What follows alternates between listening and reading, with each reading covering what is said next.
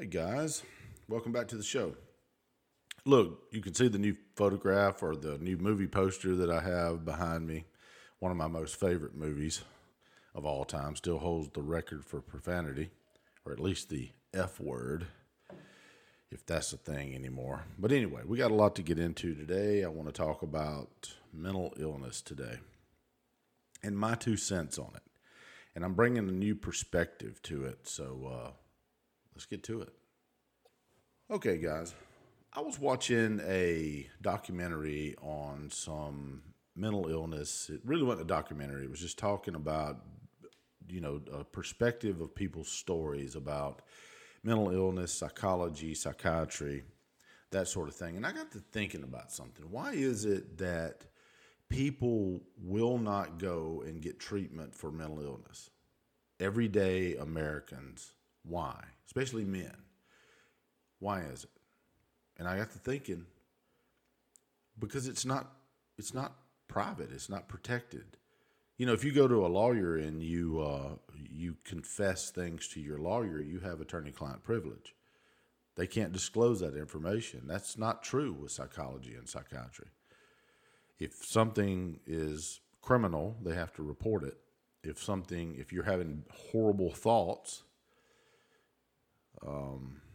and I don't even pretend to know all the legality when it comes to psychology and psychiatry, but it really stood out to me that why not make psychiatrists, why not change the profession's legality so that you have patient-client privilege to where the psychologist or the psychiatrist cannot disclose that information to anyone, even if they know it.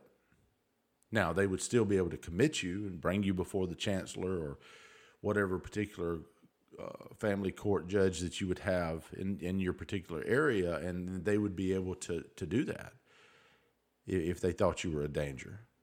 That would be possible, and then they would disclose that to the court. But just run-of-the-mill, everyday police officers being able to or being required to report it to the police.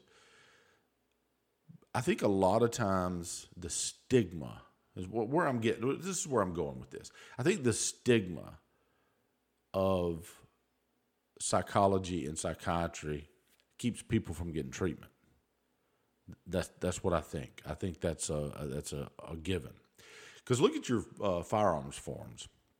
It'll ask, like Hunter Biden, for example, getting popped for the firearms form. It'll ask whether or not you have a substance abuse or whether or not you have a mental illness or all that. And you're supposed to answer those questions. I don't believe that they should be able to ask questions about mental illness. Now, substance abuse, maybe so. But mental illness, I don't think they should be able to ask that. I don't. Because you have a constitutional right to keep and bear arms. So why would you be able to ask about your mental illness? And if you really are mental, why would they expect you to answer that truthfully? Why? Let's see. Crazy person, schizophrenic, they're not going to answer that truthfully. And if they do, are they really that crazy?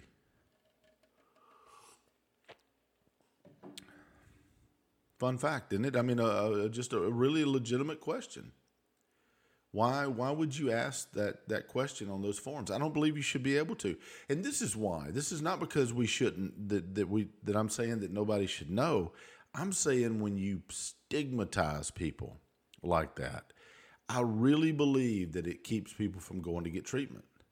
Oh, I can't do that. I might lose my rights to bear arms.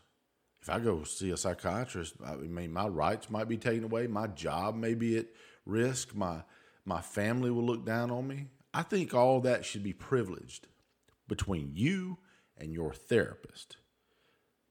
I really do. From a person who is currently running for public office, and hopefully in the next 41 days, I'll win this election as judge where I'm at. This particular thing won't come up in that particular court because the subject matter jurisdiction for at least my area is Chancery Court.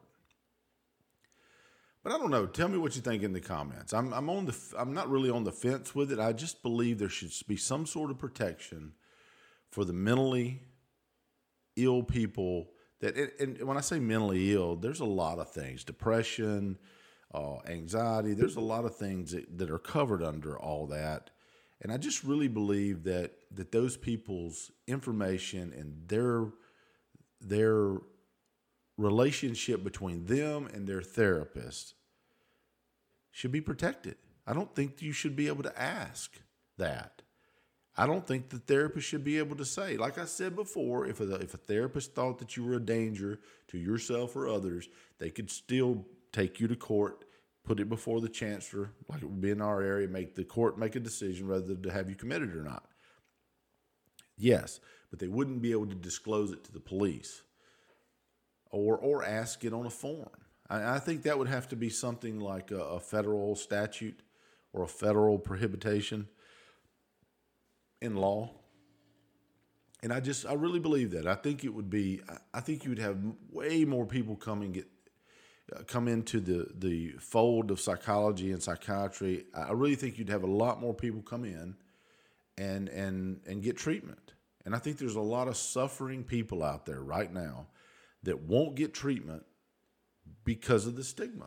I don't know. Tell me what you think in the comments, because I don't know. Maybe I'm wrong, but I just really believe that there should be some protection for those people, and the stigma should be wiped away. Stop asking about it on forms. Not to mention, it's kind of a gray area with HIPAA. You're asking about medical information on a firearms form and there's a lot of hunters out there that may be depressed or anxiety, and they won't get treatment. They won't, because it'll affect their ability to have a firearm, and it'll be a big stigma. Even in people's jobs, it'd be a big stigma. So anyway, this is going to make this short video today about mental illness and what my take is on the protection some of these people should have. And it shouldn't have that type of stigma, because there's when you think mental illness, let me be very clear. When you think mental illness, I'm not talking about people running down the road naked with their flailing their hands in the air, or people that have really serious mental illness. But I am talking about the protection for them too. Any mental illness should be protected between the therapist and the person, just like it is attorney-client privilege with the attorney and its client and their client. So I don't know. Tell me what you think in the comments. I'd like to hear from you. I'm back. We're going to be doing a short show every day, I'm hoping to. And I kind of like the new Scarface photo. Fun fact, I saw yesterday, I was in court with some things, and I saw an older man, about 80 years old, wearing a Scarface shirt, a collared shirt. And I said to myself, I want that shirt. I want that shirt.